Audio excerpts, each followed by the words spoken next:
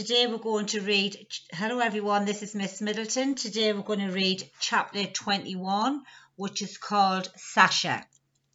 Sasha Blakeston flees ahead, pale and silent as mist in the moonlight. I raced after him. The need to find Sasha's fire in my paws. Finally my body feels like my own, and I speed through the forest, wanting only to see Sasha alive and well.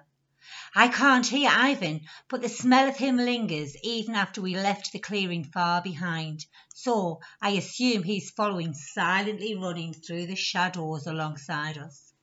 Mousetrap clings to my ear. The human boy is one on the other side of the river. Blakeston and I looking for you when we found him. He's lying on the bank, wet, cold and still, and he smells bad. What's happened to him? I gasped for air. Sasha came into the forest looking for me, and I left him at the silver stream.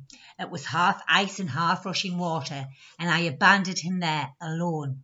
Whatever's happened to him? Will it be my fault?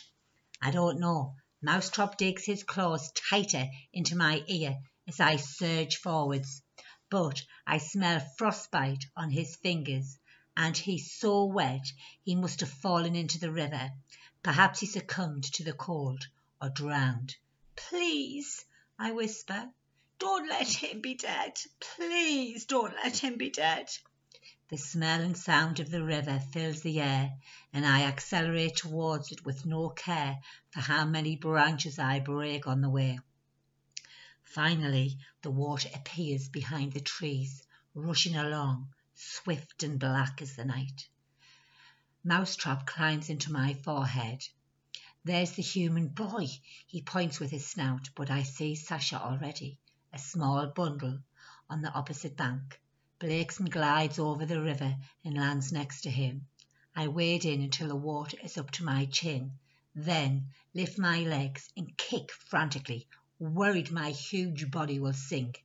But I'm surprisingly buoyant, and each sweep of my paws pulls me smoothly across.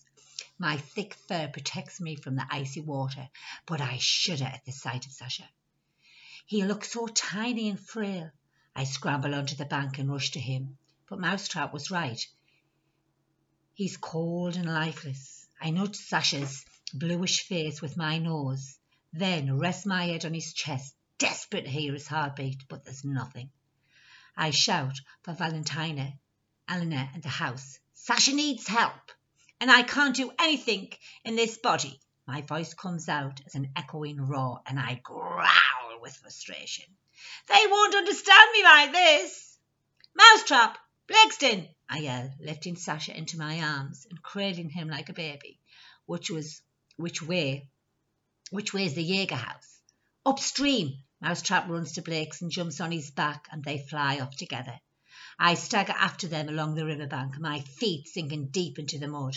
I try to run, but on two paws, all I can manage is an awkward swaying jog. Moonlit swirls on the river current, stars disappear and reappear as they swallowed, then spat out again by the waves.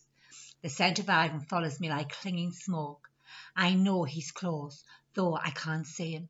I try to huff his scent away, but I don't want to think about him or his desire to fight Smear. I don't care about fire dragons or curses anymore. All I want is for Sasha to be well. But with every step, Sasha becomes chillingly lighter, as if his soul is floating away. He's too quiet, too still. A cave opens in my chest, and I lower my head into Sasha's, wanting only to feel his breath. A thump shakes the ground, then another. The Jaeger house appears, its brightly lit windows higher than the treetops. My heart pounds with hope that Valentina and Elena might be able to help. On one of the house's chicken feet steps a skeletal elm, and its long clawed toes squish into the mud of the riverbank. The other foot swings down next to it, and the house lurches to the ground with a bump. Yuri is still lying on the porch, grumbling something about motion sickness, and Mousetrap waves a greeting from the roof, where he's perched with Blakeston. We brought the house to you, he thrills. The Jaeger doesn't listen, but the house understands us perfectly. Thank you. I stumbled towards the porch. Then the front door swung open and my jaw drops, because floating next to Valentine is the ghost of Sasha.